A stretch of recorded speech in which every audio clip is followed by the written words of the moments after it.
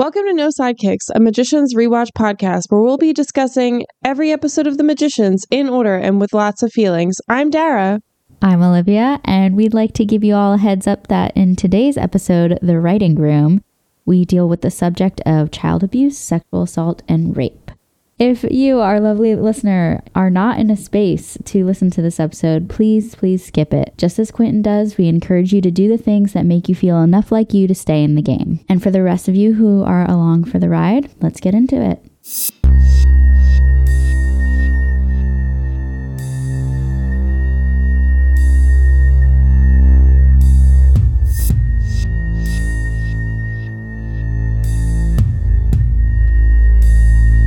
Today's episode is covering The Writing Room, the 9th episode of Season 1. It's written by Sarah Gamble, James McNamara, and Lev Grossman, the author of the Magician's books. Thank you, Dara. Directed by James L. Conway, who has 8 Magician's credits to his names, and is also known for working on Smallville and Supernatural. And it first aired March 14th, 2016. The episode description from Netflix is Quentin, Alice, and Penny and Elliot search for a magic button at the Plovers estate, but instead make a discovery that could change everything. Notice anything about that description, Olivia? We hear nothing about Julia. Julia does not get a single mention in that description. Pretty lackluster, I would say. I think that the actual description of what happens for the core 4 in the episode is accurate, but I would add that maybe something along the lines of Julia grappling with penance. That's kind of her journey in this episode, and I think we're going to have a lot to say about that. Julia looking for meaning in magic. Oh, that's nice. Julia's journey. That's what we should rename this episode so we can never ever think about it again. Yeah. So general feelings. This one's a bummer. Oh, that is an understatement. Yes. Not trying to make light of it. No, it's like really hard to watch in so many different ways. It is basically a horror genre episode, which I don't vibe with. And then just everything that you gave a disclaimer at the top of the episode for. Also, hate that. Like it. What were your immediate takeaways? So if you like horror, you'll probably like this episode. I think, I mean, it is a good episode. It's solid. It's well paced. We get new stuff. We get new magic lore, hauntings, time slips, mind travel. So that's really fun. I always love getting new world building involved. But in general, it's very icky, and I feel the way that Alice looks at the end of this episode.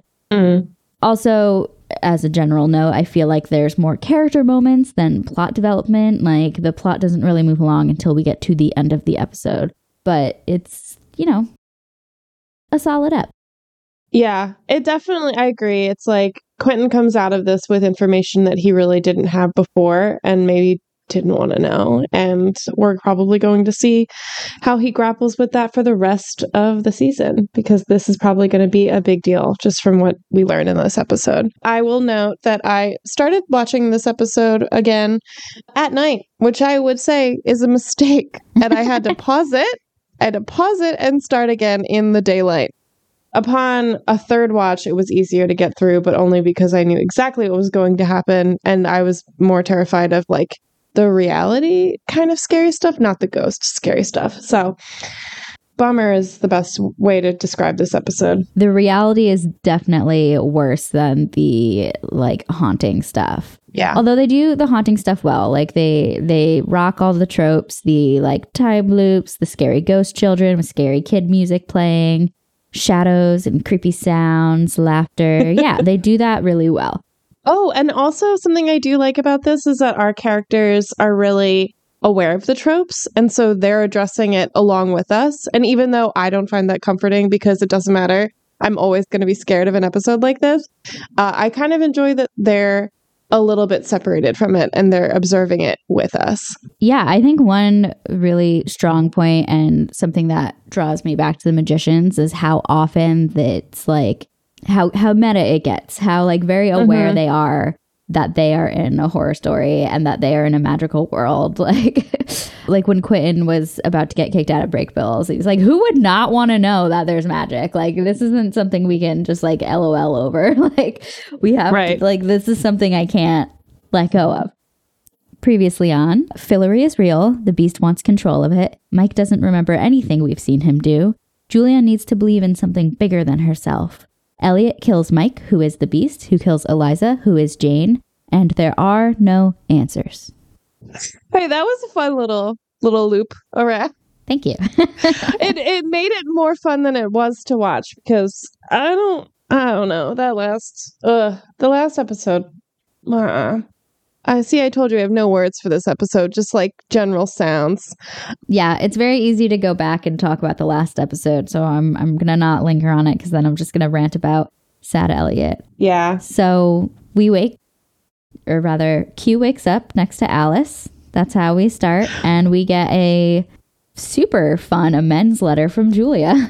The VO is Julia reading her amends letter to Q, and she says, I don't need to tell you how fucking pissed I am. You probably got the idea when I incepted the shit out of you. I don't, and then I'm like paraphrasing, but some of my favorite parts of this is where she says, I don't understand where we fell apart after being friends forever. I'm sorry for my part. I know I'm not supposed to say that the other person messed up too, but you did. And it broke us. And I hate you for it. And it's so honest. It's so real. And it feels like bringing us back to the beginning of the show where Q and Julia are so close and magic really like tears them apart. Like it really does. What did you think about her letter? I love her letter. It has everything I need in an amends letter. There's accountability. There's I statements, there's hope, and there's action at the end, you know? She doesn't skirt around. She's very direct in her role in it, but she apologizes for it. She says that she put down magic and she's getting help. And that, you know, I think it's okay to say the other person fucked up too. Like, it's okay to be like, I'm taking accountability, but it's not all on me. Yeah. Yeah. And it broke us, and I hate you for that. And I'm working on forgiving you. I also like that she didn't forgive him yet, but this is her trying. This is her saying, we're not throwing away what we were in episode 1.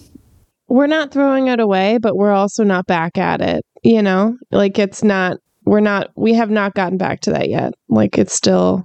And we might not. Yeah.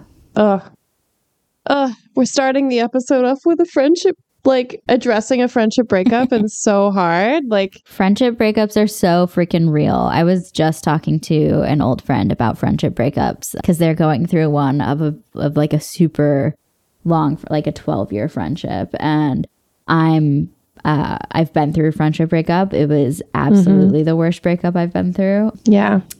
We're in like an okay place now. Like Julia, there's hope. But yeah, it's hard. I wish we got a little more from Q, but you know, like he said, they're both still mad, but he's glad that she's okay.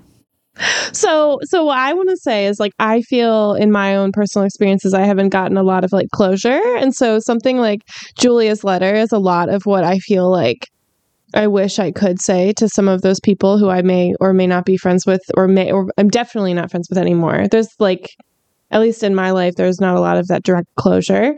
And Q's response of, I guess we're still mad. Take care of yourself, Jay. And then he signs it Q. I'm like, that's what I would get in return if I ever did something like that. It would just be kind of like, okay, like I've acknowledged it. Like, good luck, you know? And that's disappointing. It is a bit of like a disappointing man thing. I got your letter. We're both still mad, but I'm glad you're okay. Bye. But it's something. It's better than not responding, because Q very well could have not responded. Like, yes, they both had things to be sorry for, but Julia mind fucked him and it was terrible. So yeah, it's hard to come back from that. Also, he calls her Jay. We always hear Q being called Q, but Jay. I know, it's kind of cute. There's so much we don't know about their friendship. Olivia, I think we're avoiding the rest of the episode. Oh, we absolutely are. So throughout the voiceover, not only do we see Q like being all shirtless and domestic in Alice's room and in the cottage, but we also see Julia and Richard hanging out a lot, talking about penance, etc., etc. So clearly, Julia is leaning on him at the moment while Q is leaning on Alice. He starts to talk to her about Fillory, and I kind of love Alice in this moment. Like, we're getting a little domestic Alice and Quentin, but she is like not about any of his self-pity in the wake of Julia's letter and in the wake of Fillory being relevant and existing. It feels like real Alice. Like, I think we get a version of her around certain people that I think is a little tense. And this is like a very calm, I don't have time for you to be self-pitying, Quentin. Like, what do you do when you lose things? Like, it's so... exactly what you said. Like, she's so straightforward. I love that. So he feels like that since he lost the book, he's not deserving of it, since Fillory has a history of deciding things for people, like deciding when Martin and Jane could go or whether they could stay. Specifically, the two gods of Fillory, Ember and Umber, which we learn. And Alice's reaction to that is, it's a manuscript. It's not a referendum on your character. Sometimes we need someone like Alice to say stuff like that to us because she's right. Yeah. Every once in a while, you need the friend to slap you with the cold, hard truth. Yes. No spoonful of sugar from Alice. And she tells him to do a locator spell, like you said. So they do. And they end up at Penny's feet. It's a full on, he's propped up, feet up, but no shoes. No shoes, Penny. He's like, who cares? And he's in some classroom in Brakebills. And I just want to say that, like, I love that the locator spell is like literally fire, and it looks so silly on this little plate, and they're just like wandering around, and then like they're shoving it in Penny's face, and it's just it's a weird. I think you may have said something about the like locator spells being fire and other like fantasy series, or light in some respect. Light makes a lot of sense. Yeah. And so it's like so silly looking to me. So when this was happening, I was like, what is going on? And then, it's just, I think of fire as like a weapon, and they're like, no, we're just trying to find this book. Well, they're shoving it in Penny's face because Penny is vehemently denying that he took the book. And it's so stupid because it's like clearly the spell, it's like so obvious with the spell. Right. It's like, why are you just being an asshole for the sake of being an asshole? I really hate when people do this. I've been very pro Penny in the last few episodes. And like in this episode, he's really annoying the shit out of me. Well, he's being uncooperative as fuck. And in the last episode, Quentin literally saved his life. After Penny saved Q's life, they're kind of exchanging like tokens to save each other, like back and forth, but Penny's still being a jackass. So they get it out of Penny that he did read the manuscript that was in their shared room when they were first living together. And he says, yeah, I read the manuscript, spilled a beer on it, and then I threw it out and got a new beer. Like, he's really trying to be such an ass.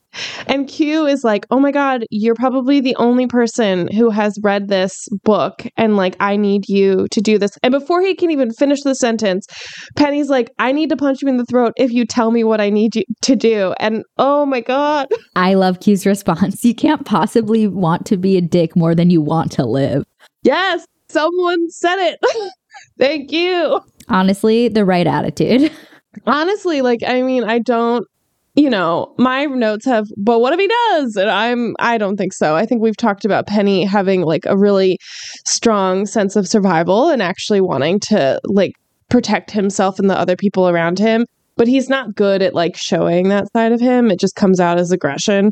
But thank you, Q, for saying it. And then we get this fun little sequence where Penny relents and says, okay, I'm going to tell you what's in this book. And I don't know. It feels like if you had someone who's just not interested in your favorite thing, describe your favorite thing to you.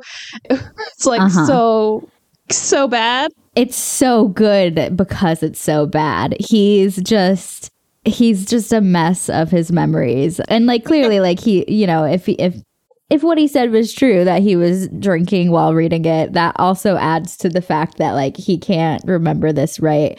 It's like out of order and things are changing, and it's really great because we get like the little flashes of his memory as he remembers it incorrectly and then corrects himself. And it's so fun. I think that's like totally the right way to do like a boring exposition bit. It is so funny because you know that they had to shoot this scene a million times, and it's just like I love it. It breaks it up and it makes it like more interesting. Also, it just like shows you how Penny feels about Fillory in general. They've had a lot of discussions about this. Like Quentin really thinks of it as this like thing that his childhood is very attached to, and Penny kind of thinks it as this like childish thing that is like, you know, that he has no interest in it. So he's like switching up all of the animals. And it feels like he's teasing Q. Oh, he absolutely is. Especially because Q starts going on a rant about the lore of the questing creatures. He's like, what does he say? Like, I'm getting dumber as the more you talk, or like something like that. It's just so mean. Oh my God. I stopped writing down all his quips because he was exhausting me. But I did write down what we learned. We learned that Plover did not write the book, but Jane wrote it. She wrote it to clarify what was wrong in the other books. We learned that Jane has an enchanted bow, and she caught one of the questing creatures. And the creature created a magic button to unlock the door of Fillory, because Fillory kept forgetting Martin. And Q starts to freak out because apparently there was talk of this magic button in the Fillory message boards, but nobody knew what the button did specifically. So now that they know that the button unlocks an entrance into Fillory, a portal, a door, however you want to refer to it, Q's like, gotta go find the button.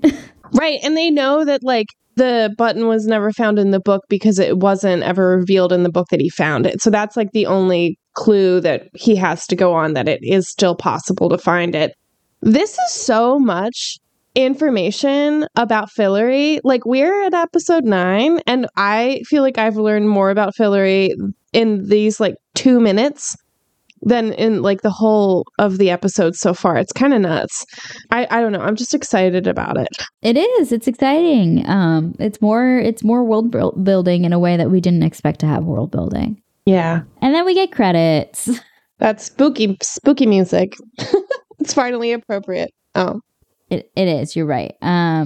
Q decides to go to the mansion to find the button. Alice decides to go with him, and they turn to find Penny, and Penny's gone. And Q just goes, dick.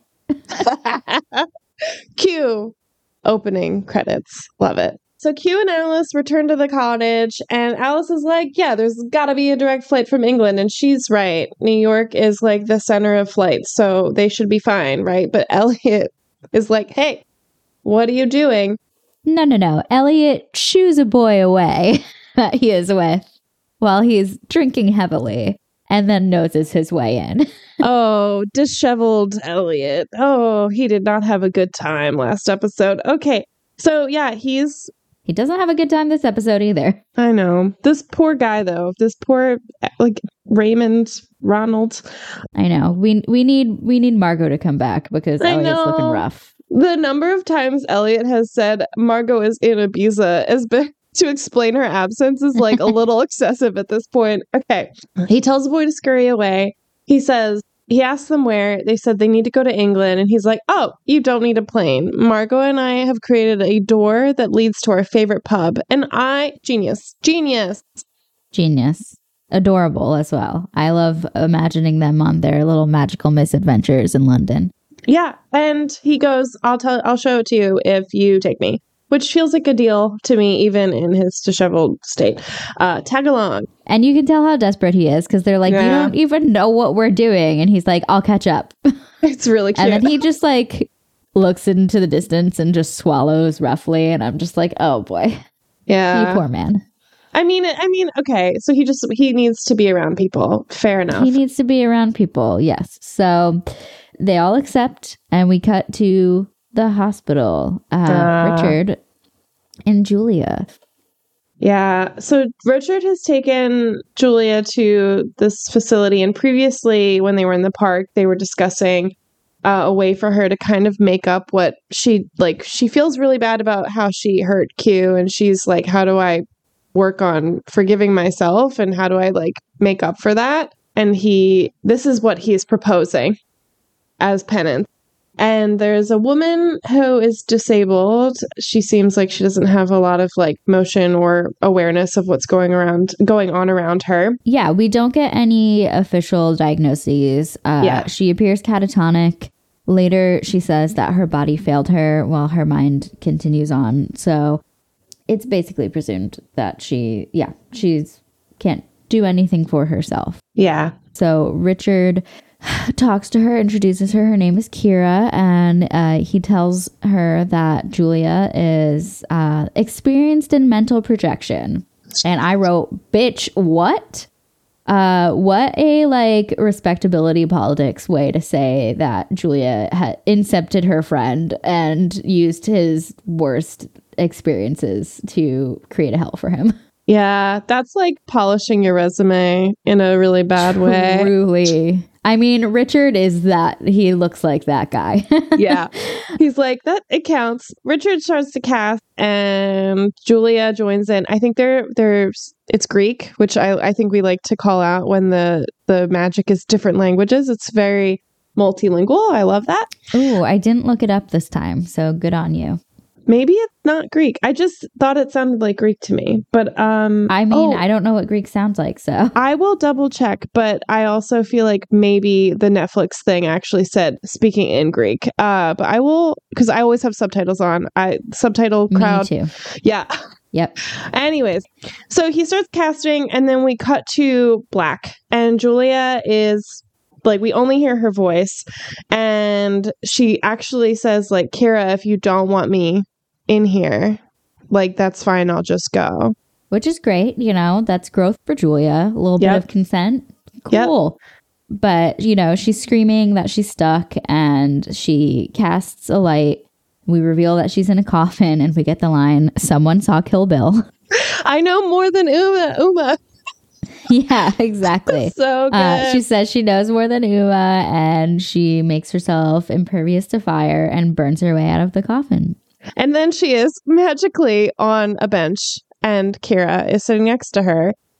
I love this sequence. Like, it's just such a fun way to like see people use magic. And there's this fun little exchange between Kira and Julia where she's like, what was up with that? And she goes, I had to see how good you were. And Julia says, what's up with magicians and tests? And they do love them. There's like, it's a theme, at least in season 1. They do. Hey, I mean, if you can, there's so many ways to magically manipulate people that I feel like if I had magic, there would be a different threshold of like being vulnerable. Yeah. So Kira also explains like her situation. Like you said, we learned that she was working on a spell and then her body failed her, but her mind kept going. And the reason Richard is helping her is that he is trying to help her finish this spell. So Julia is there to listen to Kira and write down everything she says. And in this like mindscape that they're in, and then take all of that out and like redo it in real life. The confidence that Kira has in Julia to be able to do this. Ugh. Yes. She says, I talk, you write, and when you go back out, remember what you wrote. Because she finished the spell and it needs to be in the world. Did it say what the spell does? I don't know. No. Okay. Yeah. Power to her because even though so for me, like in school, flashcards and like that kind of stuff did not work for me. I would just have to handwrite my notes and I would rely on like muscle memory more than like visual memory. So I get it. But this is a lot. This is a lot that Julia's writing down. And so you're saying if you were in Julia's shoes, you'd be like, all right, we need 3 hours. Like, just do it over and over. Yeah, I need to do again. this 4 more times and then I can write it. Thank you. Thank you. I also think it's a testament to how good of a magician Julia is, right? We don't get to, I think we know that she's good. But the fact that she feels very confident about this task, it makes me, and she has had no, quote, formal training. So I think it's impressive that Julia is like confident that she can, understand what this is and take it out and do what Kira's asking. So we arrive at the Plover estate and we see our little core four, I guess they reunited with Penny, on a little tour guide of the estate. My first note is Q correcting the tour guide, my man. I've definitely done this before, not on a tour guide, but like when people are, sometimes people in power, like at quiz nights and stuff, are like talking about my hyperfixations, and I'm like, actually, that's not the number, or like that's not what was said. I have more self-restraint now, but you know, in my youth, I did not, and I definitely corrected the people in charge. I relate to Q here. I love it. And I also love that while Q is nerding out to the 10th degree, Alice looks both enamored and kind of impressed. Yeah, she is like, if Q wasn't here, maybe I'd be doing this. Because she did read them. She read them after she found out they matter to Q. Yeah. After being very against reading fantasy magical genre. That's a big key part of Alice's character. The tour guide doesn't like it, though. The tour guide doesn't like it, but he puts on a brave customer service voice and deals with Q. Yeah. He also calls Elliot out for trying to snoop. Yeah. We learn some more exposition. We learn Christopher Plover and his sister Prudence both had a shitty childhood, which is why they took in the Chatwins when their mother died, and they also looked after the groundskeeper's children. Also, big note, Q is using a digital camera. And what did we say? This was in 2014? 2016. Did we still use those in 2016? No, I don't think so. I'm pretty sure most people I'm pretty sure like the iPhone hipster commentary was well underway by 2014. Yeah. No, we definitely did not have a Q. He's such an old man. He is. Oh my God, he is. He's like a kid in a candy store. He's like taking selfies with this little digital camera in front of the desk and the bookshelf in the writing room. He's mouthing the words that the tour guide is quoting. It's amazing. I love it so much. Penny tells him, when he notices Q is doing this, Penny tells him, "You will never be a man." And I wrote, "Fuck you, Penny." Fuck you, Penny. What's the quote, though? What's the quote? The quote is, "There is no substitute for a childhood of adventure, warmth, and love." Which I'm sorry to say is, I think, the dark thesis of this episode. It's like positive and a negative, right? Because it's talking about like there's no other way to have a good childhood. And it's like, yeah, we know. Because you robbed them of that, right? And it's like... Show me one person in this room who's had a good childhood. Show me one person and or ghost in this room who has had a good childhood. And or ghost. Sorry. I'm sorry. We're trying to make light of this episode. Moving on. Okay. So the tour is over. We cut to them breaking in after hours, and they're in the literal room that Plover used to write at. They're at his writing desk. Q says, "This desk saved my life." And he starts to talk about him and Julia pretending they were Jane and Martin and how much Fillory means to him, which obviously we know. But then it gets real. Mm-hmm. And he says, "My brain breaks sometimes." Alice asks, "Do you still feel like that, broken brain?"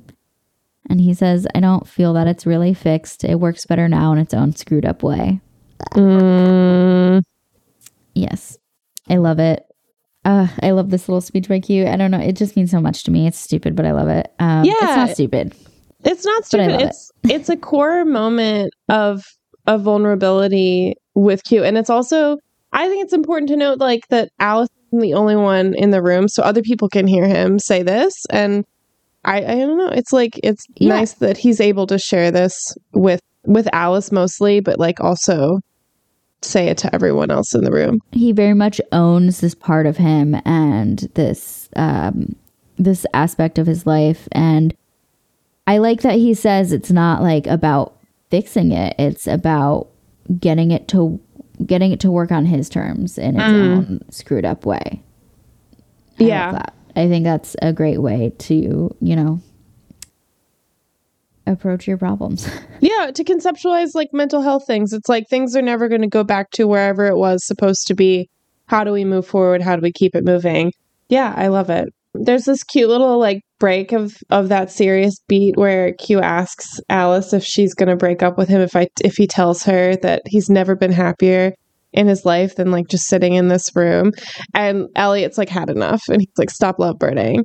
And he's found something, which is great. I feel like there's so many clues in this room, right? I think it's a safe. I feel like we've debated this, but he finds something, and it's a lot of letters.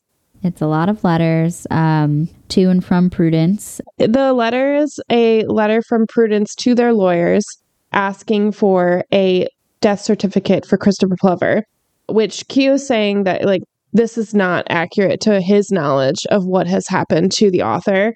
He was aware of the fact that, or the public was told that Plover died at age 52 of a heart attack, and this is not what is happening. Prudence is saying that he is missing, and then Q reveals that they're also in, I think this is in the letter. This part was a little confusing. I couldn't tell where Q was adding in the knowledge that he already had about the author and the books and what was in the letter itself, but we're going to just like gloss over that. I think it was a little of both. I think the letters revealed that Plover was missing, which makes it weird that the children had also gone missing because it was known that Jane and Martin just disappeared. Right.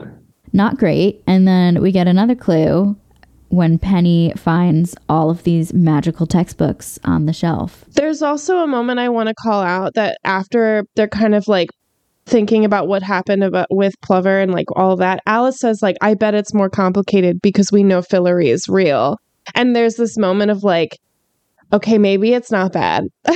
And that's like the last time we feel maybe it's not bad. I guess bad. Yeah, because then we find out it's very bad because not only does he have regular magical textbooks, but he also has basically what Penny refers to as the Traveler 101 course. And he says maybe it's not complicated at all. Maybe he was just an idiot who was playing with magic and got exploded, which is not a bad guess. Not got exploded is a bad way. He blew himself up, I guess. I don't hate it. We don't get to find out, though, because then we see a shadow and Q and Penny stop arguing. Alice and Q go to investigate the creepy shadow, our first horror trope. And while Penny and Elliot share a flask, apparently a flask that never empties, which is great. It's like the one funny little thing that happened. Like there's two funny little things that happen in the background of this episode, and that's the first one. The second one follows quickly after when the tour guide appears. Elliot immediately checks to see if they could fix this with money, which is on brand. And the tour guide is just like freaking out so hard. I really like this because Penny is like, he's so panicked I can't even read him. I love this. We don't get a lot of like call outs to remember that Penny can read everyone's mind, because I think he's around a lot of magicians who have been told like, just steal your mind. Don't do this. This is clearly not a magician. Put those wards up. Yeah. No Taylor Swift for you. So no, but it's cool to kind of see that he's like trying to help out in that way. Like he's like, what can I get from this guy? And it's not working. So no, he's freaking out. He's talking a mile a minute. So Elliot steps up and we get our second really fun moment of this episode where he basically makes like a spark of light in his hand and goes, I'm a supervillain, now talk. And the cutest Penny smile in the background. And we don't get a lot of Penny Elliot interactions. Like as far as I know, I don't even know if they know each other. They're just both there. We also don't get a lot of Penny having any fun. So this is wonderful. Yeah, it's kind of like fun that they're both a little chaotic and not taking this as seriously as Alice and Q. They're about to, though. Yeah, we're all about to. The tour guide says that Prudence didn't want the world to know the unnatural things that her brother... Oh. And then it cuts out. Everything goes black. And when the lights come back on, we see the tour guide is dead with his lips sewn shut. And his throat is slit. Ugh. I got chills. I really like, it's not even in front of me, but my brain is doing all of the work. So like any good mystery crew, they're like, yeah, we're out. We're done. We're going to leave. We're out. Unfortunately, when we see them outside of the building, it's just Penny and Q. Alice and Elliot are gone. Oh, that's fun. not. That's fun, especially when we're cut immediately away from that to go back to Kira's mind space. It goes to commercial. It comes back and they're outside and they're like, wait, we have to go back in. And then it goes to Julia and Kira.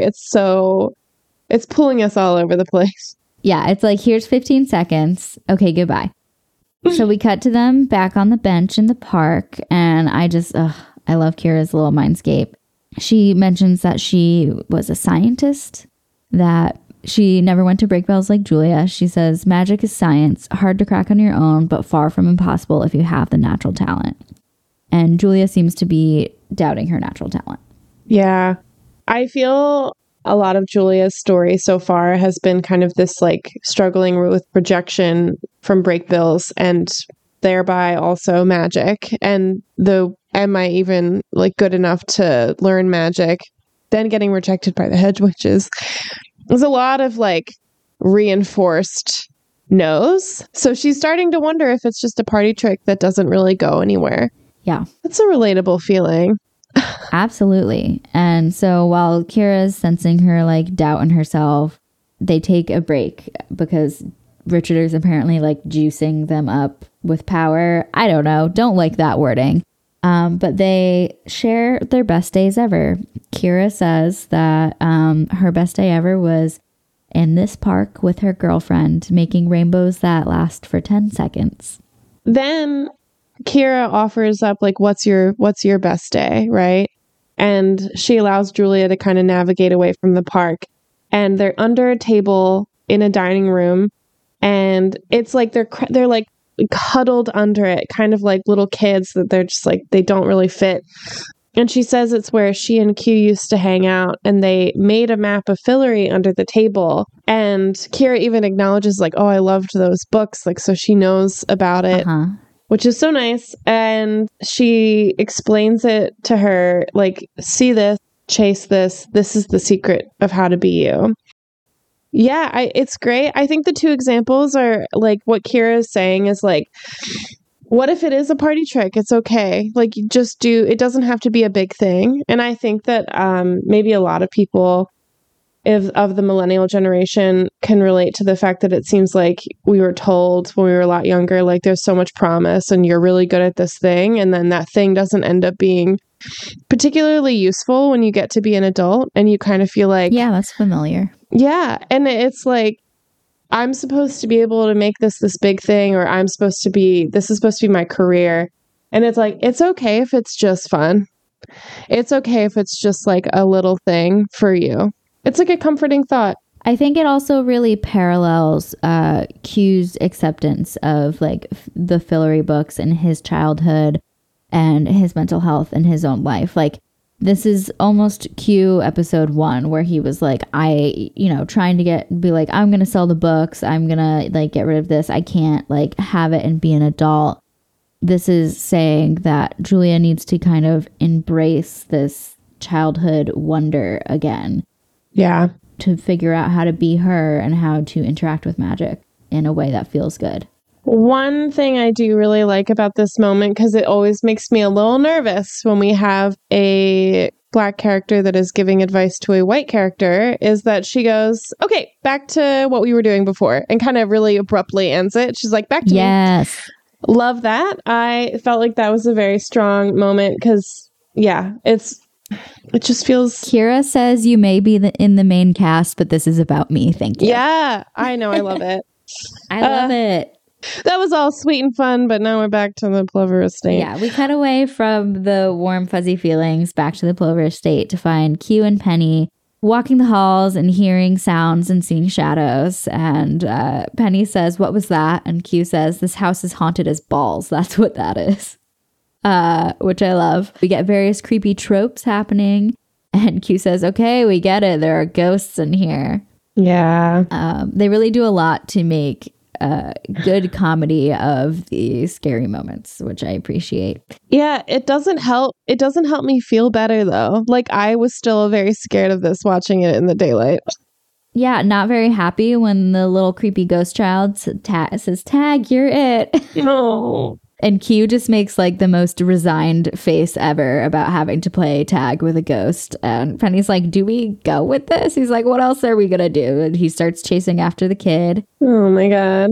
We see that there are these like lighting changes and it's like signified with this like almost like staticky electric sound as the lighting switches to show when the kids were living, the stories of when the kids were living and after they died and are haunting the place. Yeah. Also, because I usually note of this and I did not earlier, the lighting and coloring cues that we've been seeing throughout the series has held true to this episode in terms of like warmth and darkness and cold blue hues in the muggle realm, not mortal realm. I don't know why I say this. We're freaking 9 episodes in and I still don't know what to refer to it. The normies. The normie lighting is blue and cold. Anyway, as Q is chasing this kid, we cut to where Elliot and Alice are. So they're tied up on tiny chairs. They're like, I think their hands are like almost between their legs, which is like so awful. And Elliot says, this is a little kinky even for me. And a little girl who is, that joke does not land for me. It's like he's trying to make light of it and it's really not working for anyone. So a little girl who we know now is named Beatrix brings in cookies, but she's also like covered in dirt and blood and it's awful. While this is happening, Elliot is trying to like get Alice to be like, we have to get out of here. And he's like, do you know Popper 29 yet? And I love when they're like panicked and he's like, come on, I'm working with a bunch of babies. Elliot really is the upperclassman who's trying to figure it out. He's also like very good on his feet, as we've learned, like both in trying to deal with the tour guide and also with dealing with this kid and like playing along with having tea while also being like, we have to get the frick out of here. Oh, yeah. So when he mentions Popper, whatever number he mentions, she says, no magic in the house. Be good or she'll take you to the quiet place. Oh, the little girl knows about magic. That's not good. Yes. Also, like, if they had not brought Elliot, like, they wouldn't have even gotten in the house, I think. Like, they would have just been standing outside still. It shorts out to, like, creepy, blood-covered, very dead girl to warn Alice and Elliot that Prudence is coming. I love that. No, I don't. So Prudence comes in. This is the first time we're, like, really seeing her in the frame. She's been kind of shadowy and stuff so far. Can you tell I'm uncomfortable? And Prudence ties Beatrix up and she's preparing tea and she puts something in the tea. And the girl is signaling to Elliot and Alice not to drink it. Like, she's shaking her head. Prudence is like making comments about how the girl's being naughty and that her brother needs peace for his work. I don't know. And Alice is drinking the tea and then Prudence forces her to drink the tea. I don't have a lot of fluffy things to describe what's going on here because it's awful. We don't need to fluff it up. It's not good. She drugs them. Yeah. And then we cut back to Tag with Quentin and Ghost George. And when they're playing, they see Plover.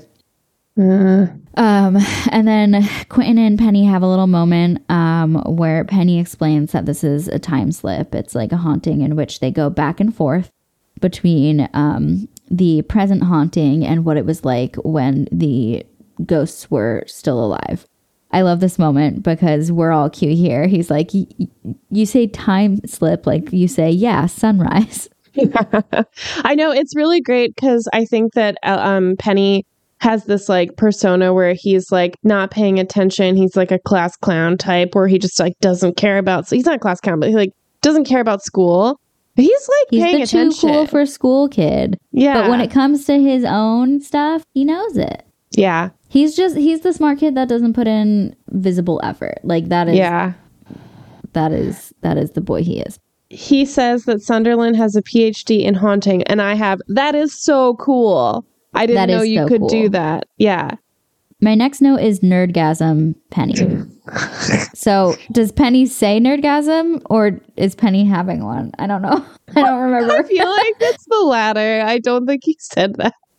I mean, he might have said it in terms of making fun of Quentin. I don't know. So then But- we follow Plover. I would say that like Penny is being kind of nerdy. It's his first chance we're getting to see him be like nerding out about something, but it's also still like in a why don't you know this? Like duh. Oh yeah, it's definitely in a you should have this basic knowledge, you dumb Quentin. Yeah. So we follow Plover and they come across Martin and Jane trying to get into Fillory. Jane gets through, but Martin gets rejected and he says, "Why won't you take me anymore? I tried to be good." And it's very sad. Really sad. I'm getting chills again. The rest of the episode, just note, Dara's experiencing chills. It's like this is such a it's a haunting episode to think about in general. Yes. Martin is like, what is wrong with me? And It's so sad. He asks Plover that. Yeah. And Plover says, "Us left behind have to stick together." no. And then George appears again to warn them that Prudence is coming. And she shows up and she chokes out Penny and he takes him to the quiet place. Well, there's a commercial break and then we're in the quiet place and it's terrible. And it's not the movie starring Jim from The Office and Nope. Still not a good time. So he's chained up and this is the first time I felt really questioning the set choices because like he has his hands chained. I guess it's supposed to be like bloody hands on the wall, but they're so in an odd place. I don't know. This really takes me out of the scene. No, if I think about it too long, it probably would too. Like I remember being like, why is he chained so high? Like why would the chains be that high up? But also I have to move on. It was happening too fast that I didn't like worry about it. He, of course, is like grumpy. He's like, "Oh God, I'm like tied up again." But he's sassy about it, of course. But then when Prudence threatens to sew his mouth shut, he's like, "I'm out again." This episode is just Penny saying, "I'm out" over and over again.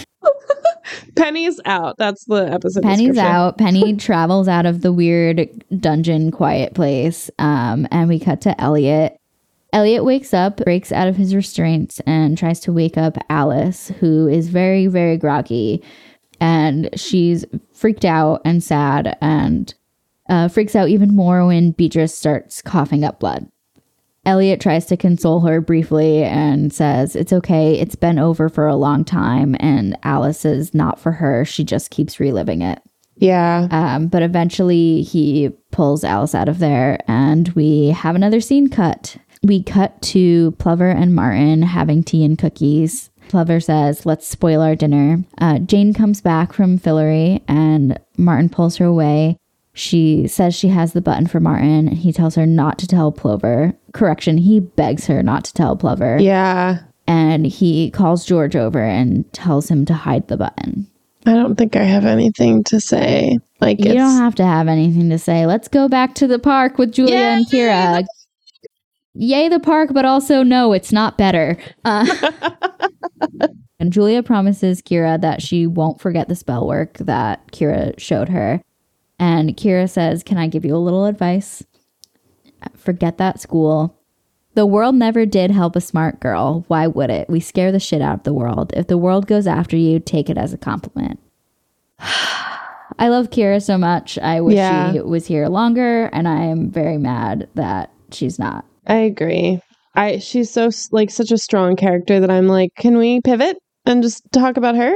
Like, yeah, she's queer, she's confident, she's black, and she's so smart. She knows her shit. And I just wish that we could have seen more of her. Julia offers to come back because clearly she feels the same way about Kira as we do. Yeah. And Kira says that this is a one-off spell and asks Julia to kill her. Says that she needs her to. And that Richard knew about this all along. So Julia pops out and is freaking out. And Richard says, what do you think redemption looks like? Being nice? But Julia is protesting, saying like, what if they come up with a cure? What if we come up with a spell? And like, what if I do this and I get sent to hell? And Richard says, you're already in hell, but so is she. And she says, what do I do? And he says, whichever is hardest, which is some religious bullshit, but like, I'm going to let it slide for this moment. I love what Kira says. She says, I'm allowed to be done. This is an ethical debate that people have been having since like the dawn of time, and every culture has like an opinion on it. And it's interesting to see magic and how they handle, like how people who wield magic handle what they think, you know, like their choices around life and death. And Julia's comment of like, what if this takes me to hell, is like kind of selfish. Like, it's like someone's asking you to do something for them, and I don't know, we should honor it, you know, if that's what they want. So we leave Julia in the midst of turmoil. So we cut back to the Plover estate. Plover drugs Jane, much like his sister, and Jane falls asleep. What happens is Plover goes straight into classic abuser speak, telling Martin that he should be grateful for what he does and how much he loves them and how close he is to figuring out magic. And then he takes out a camera, has Martin strip, and takes photos. And says that they could be together in Fillory, which is why he wants to go there. And I want to vomit. Yeah, he's using magic and Fillory as like a weapon to manipulate this kid, and it's awful. And Q's watching this through a grate with George. Like, he's seeing everything from George's point of view, and like he looks away because he's feeling exactly how we are feeling. This is awful, and it's a very hard scene to watch. Yes. And while George and Q and Penny are spying, Prudence catches George and knocks him out and takes him to the quiet place. Yeah, Q watches like this entire altercation where this like woman is just, I don't know. So like we know what happens to George, and it's like, it's what would have happened to Penny. So when Q and Penny get outside, Q runs straight to Alice. Elliot seems really bitter and on edge. Q's processing everything and calls Plover a monster and says, who, by the way, generations of kids have been worshiping like a literary god. They insinuate that the beast is probably Plover due to all the talk of Plover needing to grow extra fingers to be able to get him and Martin to Fillory. And we know that the beast has 6 fingers on each hand. I think it's important to note that like Q says the bad part out loud, that Plover is both drugging and raping the kids. I think, you know, in the world that we live in, when we often can't talk about the bad things that people in power do, especially people that mean a lot to us, whether they are artists or creators, this is somebody who changed Q's life, and he is saying the bad part out loud. Yeah. I just wanted to make note of that. He's not like letting it slide because he wrote the books that saved Q's life. Yeah. He's saying exactly what, like, I think when I was first watching this episode, I was like really nervous because I wasn't sure where Q was going to land, right? Because like, I think there are a lot of people who, I'm not going to make any specific like things, but a lot of people who would continue to like support things when the people who have created it or have been a part of it are like Q says a monster. And it was a relief for him to acknowledge it. So Penny shows up. He says, they are like, where have you been? And he's like, oh, she took me to some place called the Quiet Place. And then Q puts it together. Yeah. That the Quiet Place is where George is, and George has the button. And so let's go find the button. And he literally like turns to run, and Penny grabs his arm and is like, what are you doing? We are not going back into that place. Like we barely got out. And Q has a plan. He's like, I know of a way to distract Prudence, because as we've seen this whole episode, her whole goal has been to continue to disguise and or disguise is not the right word, to hide all of the things that Christopher Plover has been doing to these children so it does not get out to the public. So Q's plan is to make her kind of like lose it by thinking that all of that information, all of those pictures are easily accessible for anyone to find out within the house. It works. Yeah. So then they go find a shovel. Yes, Q's plan works, and so they decide to go dig up George's body. And then we're back with Julia and Kira. Mm-hmm. Yeah, there's like no light parts of this episode, literally. Yeah. There was a moment in the last scene when they're like making a plan and talking about Prudence, and Elliot just goes, dislike. And that is the only light moment in this back half of the episode. Yeah. So Julia has clearly decided to do it. Yeah. She asks Kira if she wants her to stay, and Kira's like, so you're found meditating next to my overdosed corpse? No, thank you. Kira's such a real one. Yeah. It's not good. The mindscape fades to black, and Julia appears next to Richard, absolutely sobbing. Richard is packing away a syringe and is like, all right, we gotta go. Pack up. Let's go. And Julia's like in shambles. Yeah. And then we cut back to the Plover estate because only good times here. I do want to say something about Stella Maeve's acting in this episode. You know, Julia doesn't get a lot of time in these episodes, and I know I never actually do the math, so apologies. But I think there's a lot of like, we've had some criticisms of like the tools that she's been given in some of these like scenes. It's just not great. But this is a great episode for her acting because she, to me, felt like she was going to cry the entire episode. It felt like her voice was wavering pretty consistently, and I was like, oh no. And then she's really crying, and I'm like, oh, finally. Like, if I was like, oh, good. Like, she's feeling it, you know? Like, I can see that she's letting it out. And it was just, like, great acting. I loved it. Yeah. If you didn't know, Stella, is it Maeve? How do you pronounce it? I assumed it was Maeve, but if there's another way. Nope.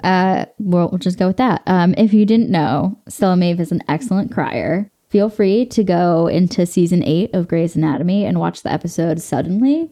She has like a multi-episode arc, and she does a lot of crying. Wow. It's at least in the first one. Her arc in this is also a huge bummer. Yeah. But yeah, little fun fact for you there. Yeah. Super fun. All I can keep saying is super fun because it's not fun. So we go back to the Plover estate. They find the button and plan to finally leave. Yeah. But Alice says that they have to go back. Yeah. She makes the argument that this is the kind of thing we should be able to fix, which harkens back to episode 5 in that they can't fix everything and they fix what they can. Yeah. She tries to like magic logic her way She tries to logic a way into helping the kids, but Elliot, who again is the upperclassman here, disputes all of her ideas and shuts it down. Yeah. He gets very cynical and goes way too hard and makes her cry. Yeah. And Q is like, back the fuck off. Like, he is not having it. It's been a rough night. Everyone's on edge, and they're all the writers made them all mean to each other, and I'm sad about it. Absolutely. And I don't know. As much as it's really bad, I kind of appreciate what Elliot's saying. Yeah. He says, life isn't fair. Why in the high holy fuck should death be any different? Thinking that you can change anything is such a monumental act of ego. I mean, who do you think you are? And after that is when it gets like crosses the line. So Q shuts him down, and then he goes to try to comfort Alice. He calls her Vix. I'm like short for Vix. What is this? Yeah. Okay. Vixen is a female fox. Fucking foxes once again. Yeah. But it's sweet. It shows that there has been some intimacy built up since the last episode. And he, Q, having learned what he did in 105, convinces Alice that they need to go and just, yeah. And we watch the ghost children watch them leave. Because they're in this loop, I feel like Alice is right. I feel like they are experiencing it over and over again for however long this has been happening. And I don't know. I think as much as Elliot is correct, he is also feeling a lot of the pains of what happened the last episode with what he thought was his boyfriend and having to kill him.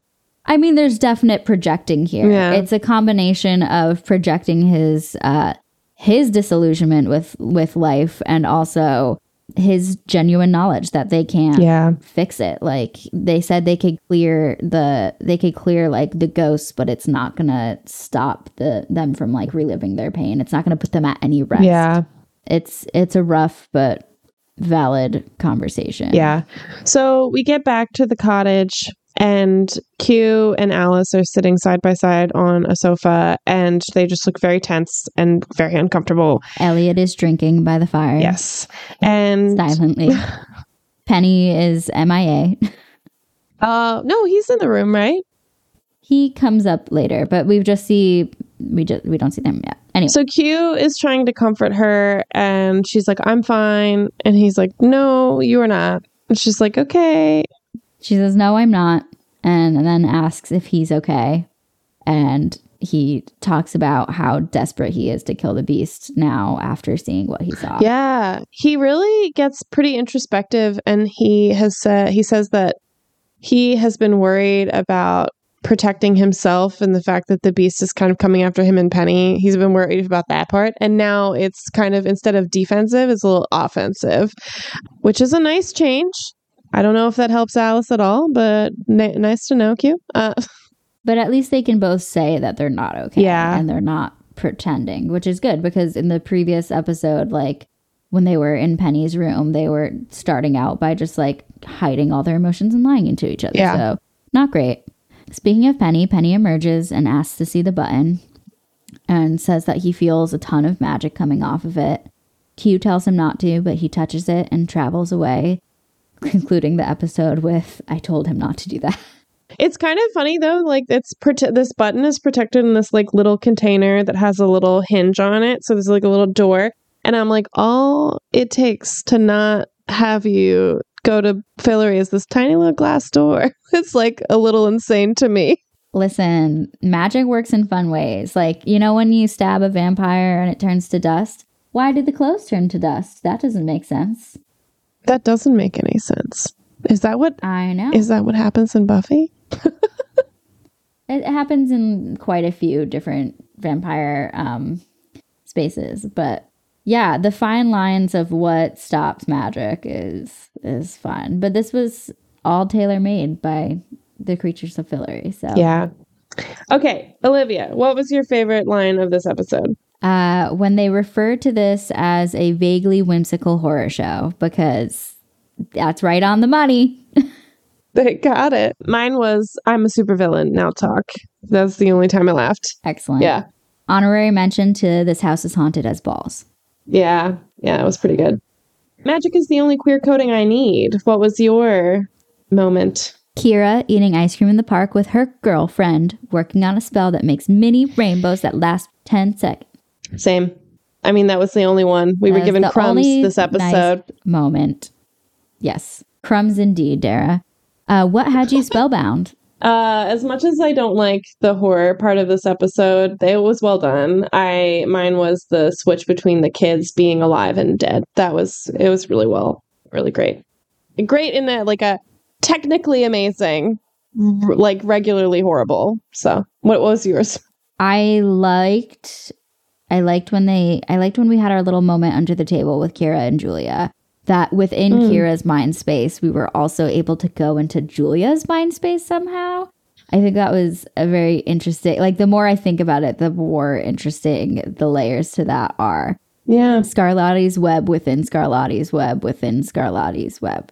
I know we pointed it out earlier, love the idea that Sunderland has a PhD in hauntings because it just opens up this whole world. So like you can get a doctorate in is it at Break Bells or do you go somewhere else? I have some new questions. Or do you just like live in a haunted house and that's what all of those like ghost hunting shows are? It's just magicians getting their PhD. Absolutely. My goodness. I'm creating fan fiction on the pod. Sorry, guys. I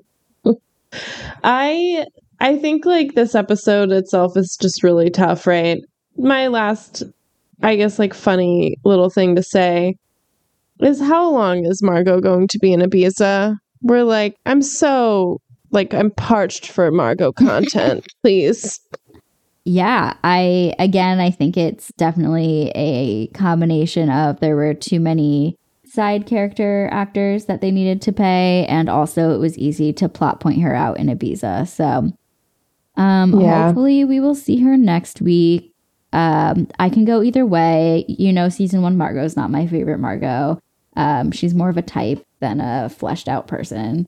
But who knows? Maybe we'll see Margot next week at Break Bills. Maybe we won't be at Break Bills at all. That's such a mysterious way to end the podcast episode, Olivia. Yeah, well, we ended the episode with Penny going to possibly Fillory, so... Oh my god, what an adventure. If you'd like to follow us on social media, you can find us at No Sidekicks Pod on Instagram or send us an email at nosidekicspod@gmail.com. Thanks for listening. Stay magical or whatever.